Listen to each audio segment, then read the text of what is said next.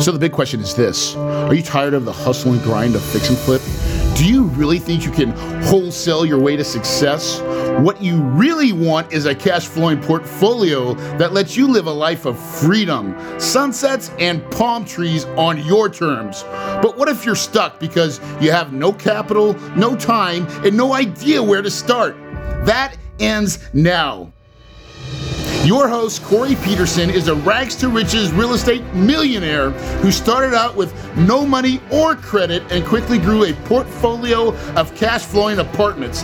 Not to mention, he did it all with other people's money. You're only one deal away from creating the cash flow life, and the Multifamily Legacy Podcast will show you how. So now, here's your host, the Big Kahuna, Corey Peterson. Hey everybody, welcome to the Multifamily Legacy Podcast. I'm so excited because I've got a great guest here today, Mike Slotnick. We call him Big Mike the Russian, and he has a vast knowledge of what I call raising private money, raising OPM, and he's done an amazing job with it. So he's a good friend of mine. I've known him for, we've been in Collective Genius, 4 years? Mike? Yeah, over 4 years, I think. Yeah, I think I've been in it 4. You've been in it longer. Probably 5. We've had a good time together, and I've watched you kind of just do amazing things on the capital side. And in our party, Eric, what we talk about is really that ability to aggregate capital is what makes things good for us, right? Is be able to raise capital. So let's dive right into it. And Mike, tell our audience a little bit about yourself and who you are and kind of your story. Corey, thank you for having me on your podcast. I appreciate the opportunity. My story is really simple. I started my career in software development. I spent 15 years in software. And I finished my career in 2009.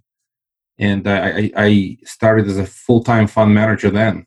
And I gave up on IT as a matter of choice. It's a matter of lifestyle. But I've been a real estate investor since year 2000. I bought apartments in New York City, houses. And 2009, my good friend, who is actually in software and been in software for many years, started our original fund, and he asked me to invest in it, and I did. And he said, well, I still have my day job. Won't you go run it? So I started running the first fund in 2009, and we've done, now we're in the 4th fund, and the original capital was mostly deployed on hard money loans. So our core business, and still core business, is financing of fix and flip projects, provide bridge capital, bridge loans, and whatnot. But our flagship fund has been investing in equity of many deals, both debt and equity, and we've done a few multifamily investments, and we love that space. It's a great space. So that's my story. So hold on, I got to back up because I don't think people just maybe heard what you said. This is your 4th fund, right? Yeah, 4th. And right. That's a pretty big accomplishment because most people don't even know how to start a fund and what that process is. But it takes a lot of work just to get one set up. And then that's one thing, is setting up the fund. Mike, can you talk about how you got the capital into the fund? Right. So the fund is a vehicle. Like you have your car, it's a vehicle, and this is a financial vehicle. So it's a structure that you set up. Most of our funds, well, all of our funds are 506 funds. It's a Reg D funds, and few of them are Election B and few of them Election C. This mumbo jumbo, all it means is that C means you can advertise these funds, B, you cannot advertise openly. And you have to file a Form D with Security and Exchange Commission and as an unregistered security. And you also have to file with each individual state. So you set up a vehicle, your attorney sets it up, you have offering memorandum known as a private placement memorandum, and you have typically a term sheet, summary sheets of marketing materials, and with that, you can start raising capital. It's a pooled investment vehicle. It's back to the word vehicle. All it means is you have many investors who put their money into the fund, and the fund makes investments and pulls their money into various investments. And the private placement memorandum describes what you as a fund manager can invest in. Rules to the game, right? That's the rules of the game. How do you raise capital? Well, you start with friends and family. That's the number one step. This is basically I love that you just said that, because that's what I preach, right? And I swear, everybody's like, wait a second, my friends and family. And I go, yeah, that's where you start, man. You can't beat that. And people say, well, my friends and family are not wealthy. They don't have a lot of money. You start with them, right? Somebody will put in 50,000, somebody will put in 25,000, somebody will put in whatever they've got. And you make a decision what's the minimum investment in the fund. And as a fund manager, you could take small investments as an exception, even if you have a minimum that's higher. Right. And not only you go to them, you ask them for their referral. You go through your network. You basically ask who they know, who might have some capital to invest. And many of them might have old retirement accounts that are sitting and doing nothing, or they have been in the stock market. And now there's a lot of volatility. From a timing perspective, you approach them and say, listen, if you could roll over your funds into a self-directed IRA account and invest into my project, a multifamily wonderful project here, you can get a better return than a stock market with higher predictability and lower volatility. So you just start with friends and family. Then what you do is you have to establish a network and you have to build relationships. The way I raise capital, I go to a lot of masterminds, not just, we go to a number of them together, not just to collect a genius. But masterminds are a great place to meet folks. And there are masterminds where you find other investors. You build a relationship with them. You're never raising money for the sake of money. The first step is you are trying to have people know you, like you, and trust you. That's where the starting point is. If they know you, like you, and trust you, they will invest money with you, or likely they will invest money with you. If they don't know you, you could put an ad on a Wall Street Journal, and nobody will invest with you because you have no track record, you have no reputation, you're nobody. It's easier to raise money when you have relationships, obviously, existing, or you have track record. For us, it's easier to move to the next fund because we have a track record, because we have experience how to do it. We have relationships. But when you're starting, it's not easy. The other thing you could do when you're raising capital, you could find a partner. So one of the new funds we're actually launching, you know, I mean, I'm going to mention this, but I have a new partner in the new fund. Right. He actually approached me, and you know, he's another CG guy. He said, listen, I don't know how to run a fund on the back end, but I can raise money. You set up the back end, I'll raise money, we'll go this way. So that's another opportunity. You could basically partner with somebody who has the ability to raise capital. If you have a good structure, if you have a good marketing business, you know how to find quality deals, then you can partner with people who can raise capital. That's your other opportunity. Perfect. So let me just break this down, what you just said. I want everybody to make sure they get it, because you said a couple of different things. And first of all, you said raising money is all about relationships. And I couldn't agree more, because it really is. Raising private money, I feel like it's done one-on-one for the most part, right? It's about people that you got to know them, like you, trust you. And in the beginning, when you're raising capital, sometimes it's a little harder. But as you start building a track record, it gets a lot easier. And then one of the things that you just said, the last part is, if you don't have a track record, but you know lots of people, sometimes you can borrow somebody else's track record.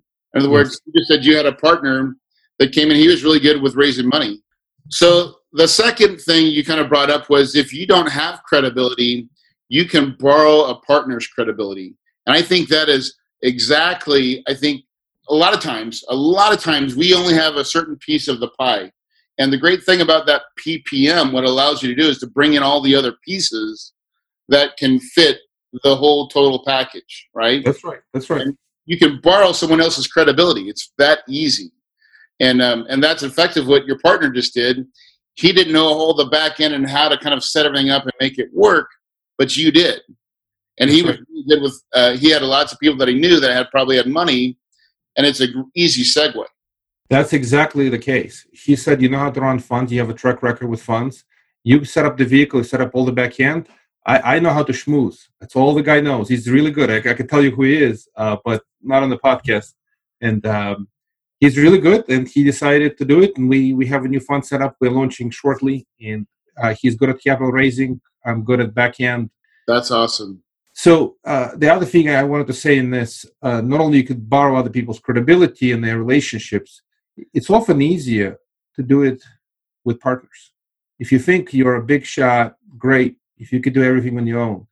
But when you start, It's a lot of heavy lifting. If you have some good partners, the expression is be careful who you partner with. But if you get good partners and you complement each other, you could move mountains because you're helping each other and you have complementary energy and strengths. Exactly. 1+1 doesn't always equal 2. It can equal 5 or 7 because the momentum that you build is so much more than you could do it all yourself.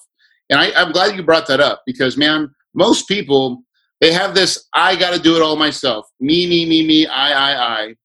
And what happens is they just don't get it done, right? And the value of that partnership, man, it really does helps move things faster. It can go both ways. You could wind up with a partner who's doing absolutely nothing and you're doing all the lifting. The wrong one, yeah. Yeah, but if you structure the business in a way that, and you again, don't partner with a stranger from the street. You need to have good relationship, have knowledge and experience working with a person, believe that you can do well with that person, and then you start and you can define your rules of engagement. What happens if each partner performs and doesn't perform? The other basic idea, how do you raise capital? And you are in the multifamily space. Multifamily space is uniquely well suited for syndication. So deal syndication is probably, especially medium-sized deals are very commonly syndicated. Even big deals are very commonly syndicated.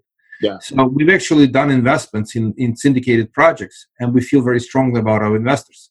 So as a fund manager, my job is to find high-quality syndication projects with the right sponsors, and we invest in them because we like, we do our due diligence, but say we like the project, we like financials, we like the target return, we like the preferred return, we like the split, and then we like the project sponsor and their history and the opportunity that they present. So there are, let's put it this way, there are money out there who is looking for deals, but instead of looking for one investor for one deal, you should be open to bring a few investors. And syndication could be done simply. You could put together a private placement memorandum, an offering memorandum. Yep. That's effectively your syndication vehicle, and you're just marketing the product to investors. Hopefully, you have strong relationship with investors. So when you have it ready, they are ready to receive what you have to sell, per se. Yeah, and I think it's actually easier because now what Mike is doing is what's called more of a blind pool. In other words, he's not saying here's a specific property, a specific deal. He's saying we invest in X, Y, and Z. This is kind of our box. It's a bigger box. And usually when I'm teaching people how to raise capital, it's still done through the same PPM, 506B or C filing, but we say we do it property specific, right? That's right. And so, it in a way, they're like, hey, here's the building, here's the one deal. In my mind, it's a little bit simpler, but again, like what you just said, it's all about your track record and you have fund experience. So people look at that and say, oh, well, I can just put my money with Mike, and Mike understands, he vets the stuff that he's going to invest in with capital. Well, that's what we do.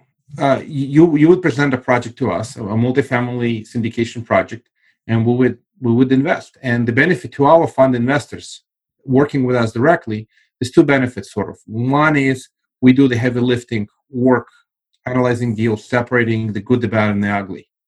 The second thing is we often have deals that they can't even find themselves. So some of the syndication deals we invest in is only because we're working with other funds and there's a very small ecosystem. If you're not part of that ecosystem, you can't get the access to deals. So high quality deals are typically not heavily promoted. And when they hit the market, let's just say to raise capital, they close 24 to 48 hours, literally like that. Yeah. So it's really about even then. So this is funny, but it's all about the relationship, right, Mike? I mean, so me and you have a relationship. We'll probably do some business together. We've been talking about it, and that's going to happen. I already know it will. And but it's about the relationship, right? I mean, people forget about, man, if we don't get out there and start communicating with people and letting them know what we do and what our unique opportunity is, I mean, the world will never know. And that's when you're raising capital, you always just got to be able to share your story. You're not trying to sell your story. You just tell the story. That's right. You have to be a storyteller. That's what I've been told. In sales, you have to tell the story. I've never been a good salesperson. I've always been a mathematician by education. I'm a Oh, math wizard. a Russian that knows math. My gosh, that's of course you know math. Yeah, I have the classic story. So I'm from Russia with love. That's the story. I come from Russia with love, but I actually come from the former Soviet Union. I left; it was still Soviet Union. Yes. But I have all the classic skills of a Russian. I'm a really good chess player. Yes, I wanted to get into the chess. Yes. So I'm good at math and finance. But Now tell people how good a chess player you were, because you did pretty well, I think, right? yeah, I competed. I competed back in the former Soviet Union for many years, and I came here to the States and I played while I was in college. And my best accomplishment, I tied for the first of the U.S. Junior Open. I think it was '91. I was in college. I can't remember, second year or something. And I was a senior master. So my rating was at the peak around 2440 or something like that, 2440. So I don't remember now. It's been so many years. I haven't played actively, but Okay, so now next time we sit together, we're gonna play a game of chess, and I'm gonna watch you kill me real quick. And then no, I'm a nice guy. I don't beat up, and I'll probably let you win. So you're gonna watch me open. You're like, oh, I got him in 3 moves. I'll be happy to share my wisdom, my experience. Cool. So, what else is some takeaways about capital that you want to share? So obviously, track record helps. I don't know how else to put it. Even for us, we have a new fund and we have potential investors. They ask the question, how long has the fund been around? And there are actually good questions people can ask. I actually have a book out that helps people learn how to invest in funds and syndications. And where's my book? I'm looking for the book. It's available on Amazon, and my favorite book disappeared. I'll find it in a minute. Okay. What's it called? Because we'll put a link in the show notes. Yeah, How to Choose Smart Real Estate Investment Fund. That's the name of the book, and it's by my name, Mike Zlotnick. It talks about funds, but the process is very applicable to syndications of I had a book right here. I don't know what happened with the book. Somebody took my book. Hey, anyway, that happens to me all the time. Yeah, and I have a humongous box waiting for me to pick up. I've run out of books. This was my, I think, last book. It's almost strange that I've run out of my own books. But the book asks the right questions. So the questions you have to be prepared to answer as a fund, as a deal syndicator, you have to be able to answer questions about the cash flow. How much cash flow will the deal will produce first year, second year, third, so on. You have to answer what is the internal rate of return. How much money you're going to generate annualized for the next 3 to 5 years. So these are very, very important questions. Investors have an idea what is their likely rate of return. The other basic question is, again, track record. How many deals like this have you done? If it's your first deal and you're trying to raise money for the first deal, my 2 cents is get a partner. Get a partner who has done it before. Yes. So folks would come to you, Corey, and partner with you. And on the first deal, they're giving you equity. They found, let's say they found the deal, and it's their first deal. They should come to you and say, Corey, would you help me be a co-sponsor? Because you have a track record, I don't. So by getting a strong co-sponsor, let's say you found a jewel, but you can't finance the jewel because you don't have the track record. Get a partner with a track record, and yes, you're giving up a share of your kind of income or wealth or of the deal, but the partner's reputation is very well worth it. The other basic questions. We're hitting all my points, brother. And we've not even really discussed what we were going to talk about, because that's it, man. Like sometimes a deal person, like, so I talk about this all the time. Hey, when you have a deal, like when you're first starting out, Mike, and you know, you've got this, I got a deal under contract, but most people cannot bring that deal home. But here's the problem with most people, and you tell me if this is true. I feel like there's a lot of people out there that they're not willing to give up a good portion of the piece, right? In other words, they get too greedy. And I always say, man, don't be greedy, especially if it's your first deal. What you want is the experience, and you want to go through the whole closing process and be on the other side, because then now that gives you basically you can say, I own an apartment, or I'm a syndicator, even if you own a smaller percentage. They should be honored to have you as their partner. Yeah. What they get is they get a couple of things. They get your name, they get your track record, your history. On top of that, they get a lesson. If they went to university and got a degree, cost them a couple $100,000.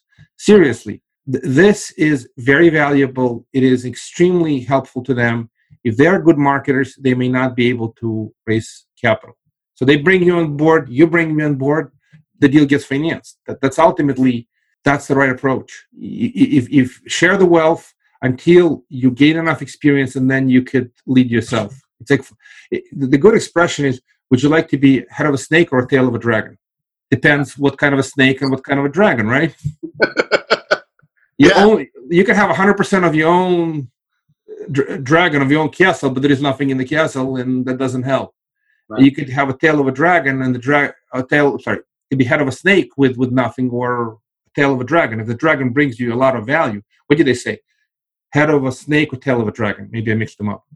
But the concept is sometimes a tail of a dragon is worth far more than a head of a snake.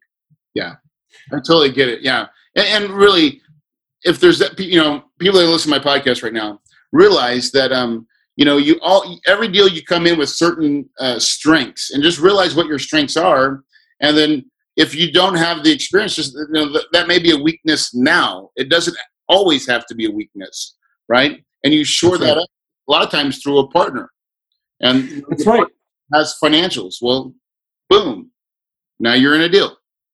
Yeah, not only that, there is a very interesting requirement with multifamily deals, and you know this just as well as I do. You need bank financing.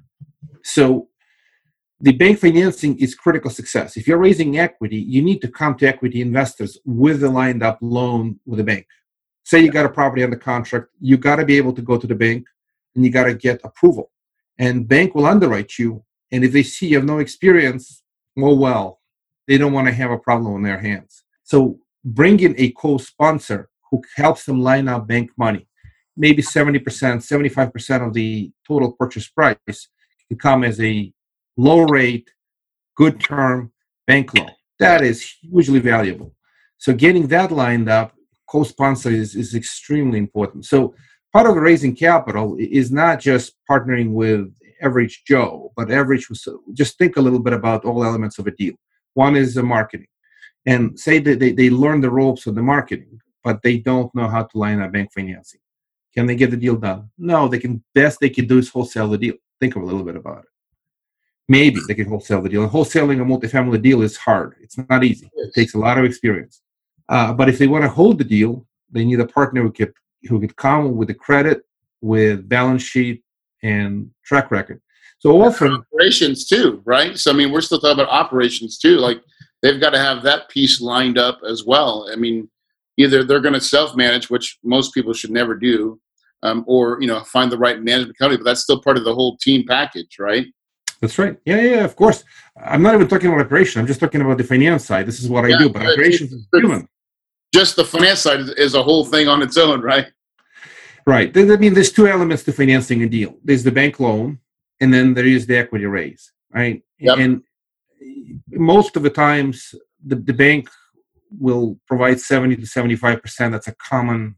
And it's interesting. We're talking in the age of rising interest rates. The basic dynamics of a deal might change slightly, where I think what's going to happen, by the way, people are freaking out, the rates are going up. Well, that's okay. What's going to happen is rates are going to be a little bit higher, so it'll require a little bit more equity in the deal, and the banks will lend a little less money to make sure there's enough income from the property to service the debt. So debt service coverage ratio requirements are not going to go away. Right. So it's not a big problem. It's just the deals are going to get a little bit more conservative on the acquisition side, but the opportunity is still there. If you found a great value-add deal in a good area, property, a little rundown, but it's got a good occupancy rate, and you can do a lot of improvements, operational, I mean, that's still an opportunity. But you need somebody like you, Corey, who could help them operationally, who could help them line up basic bank financing, and somebody who will come in and provide equity contributions, obviously, to close the deal. Exactly. That's the whole ball of wax. That's right there. You just heard it from Big Mike. Everybody calls Mike Big Mike. Okay. And that's some golden wisdom. So like, if you're out there and, you're trying to put a deal together and you don't have all the pieces, that's okay. Just realize that you got to be strategic about it. Just like you're playing chess, you've got to be strategic on, how and who you bring into your deal. You got to know them. I'm just going to kind of trying to recap a little bit all the things, all the bombs you just dropped. You just dropped a whole crap load of them. Start with your family, friends and family, network like crazy, get to know people, share everything that you're doing. If you don't have everything, be willing to partner up with the right partners, and then have them be the value piece that you need to put together the whole syndicate so you can actually get a deal done. Does that sound pretty much like what you just said? Yeah, I think you captured it extremely well. It is. See, the difference is people freak out. They think multifamily is hard. And we finance a lot of single-family fix and flip projects, and those are not easy either. Multifamily has the economy of scale, especially bigger projects. And there's nothing fundamentally wrong with starting with smaller projects, but the marketing is similar. A lot of other heavy lifting work is similar. So you might as well go for the deal of a certain size or bigger. And the financing is available if you line up the whole team, not just one element. Right. So, hey, Mike, I just want to segue real quick too. What's your take on the markets going forward? Like, I mean, we just talked about rising interest rates. I believe interest rates are going to continue to rise as well. What's your take on the markets on that perspective? Primarily, I'm talking about real estate markets, but what's your thought process on that? Sure. So let me start by saying my crystal ball broke a long time ago. So I do not know the future, but you could prepare for the future for various conditions. There might be a correction coming, just like we've seen significant volatility increase in stock market. There might be some level of correction happening in multifamily, commercial, office space, and whatnot. But it doesn't mean the market is going to crash. What's going to happen is if the interest rates go up, they're going to create downwards pressure on many asset classes. Yes. So the bonds are going to be in a bloodbath scenario. Stocks are likely going to be in some level of a bear or a correction territory. Yep. Volatility will increase, obviously, too. We're already seeing this. If the rates continue to increase, real estate in general, commercial, especially real estate, trades at a multiple of the cap rate. Yep. And as the rates go up, the cost of financing goes up, and then the prices generally come down somewhat. Now, we don't know what's going to happen. So it's really a function of if there's inflation, if certain areas are able to pass through rent increases, that's okay to have higher interest rate on a mortgage on a property as long as the area supports and there's economic growth in the area. Right. But if there's a recession with interest rates, vacancies up, then the prices will come down because of higher cost of financing, just general economic conditions. I'm not seeing likely recession on the horizon at all. Right. I'm just seeing that the projects, there's still a lot of money chasing deals, going to continue to chase deals, and quality deals will get financed. They'll just get a little bit more equity, a little bit less debt, and they will cash flow well, and they can pretty much sustain themselves even through a downturn. Service, yep. And that's really, so that's the reason I asked that is I just wanted to bring up our point on, for what I'm putting out there in the multifamily space is that, as interest rates rise, I feel like cap rates could rise, and they'll probably rise a little faster than interest rates will. And so that's going to create some buying opportunities in some, small market. You're going to be able to find probably some more deals out there in a way. People are going to be selling. They're going to be some just different opportunities. But we still buy based on cash flow. And we feel like we buy a product, or at least what I teach is to buy that C-class and B-class property where you can do some value add. And if the market really does get constricted in such a way, I always feel like with the apartments, the kind of stuff that we buy, I call it workforce housing. So if they can't afford the Taj Mahal, that nice place, most people move out of that apartment and they come move into mine. That's right. That's right. That's exactly the case. No, it's a very prudent strategy. You're buying, if you're buying not the cheapest, worst part, but you're buying affordable. If you're buying affordable, people can live there when the market when there is a downturn. They go affordable. Sort of what they say Walmart does well when there's a recession.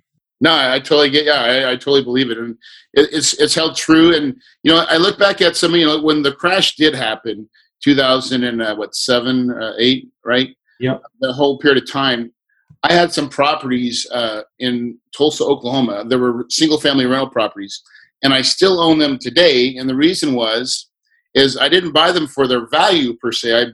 I bought them for the cash flow, and because they were able to cash flow, we waited out this period of time, and now the value's back, right?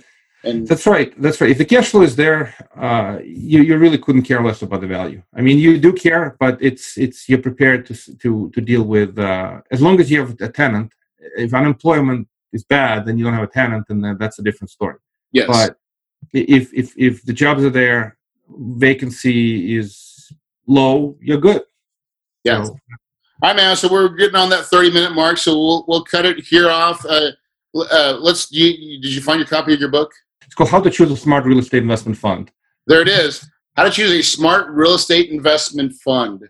That is the book by Mike Zlotnick, and that looks like a pretty good course. And there's a lot of if you don't know how to do it, this is where you're going to get the information right there, right? Yeah, it's the top 10 questions investors should ask before investing in a fund. It's the questions about the cash flow, the return on investment, manager's experience. If the deal has risks, what are the risks? What is the upside? Sort of what's the value add? A type of assets that the fund invests in. And if you do a single deal investment, the questions are relevant. The fund is a little bit more diversified, but you can ask the same questions on a single deal. So the book has top 10 questions, and the book is the way it was put together is that I wrote the content, and then Corey, I work, Corey Boatwright, and Corey asked me the questions, and I answered the questions, and the book was transcribed. So the book is a transcription of a recorded discussion, essentially. Right. Perfect. Yeah, I mean, so that's more like real life, anyways. Real life. And this is a secret how to write a book. It's 10 times easier. Corey Boatwright taught me how to write a book. I started writing the book and I got exhausted writing it. He says, don't.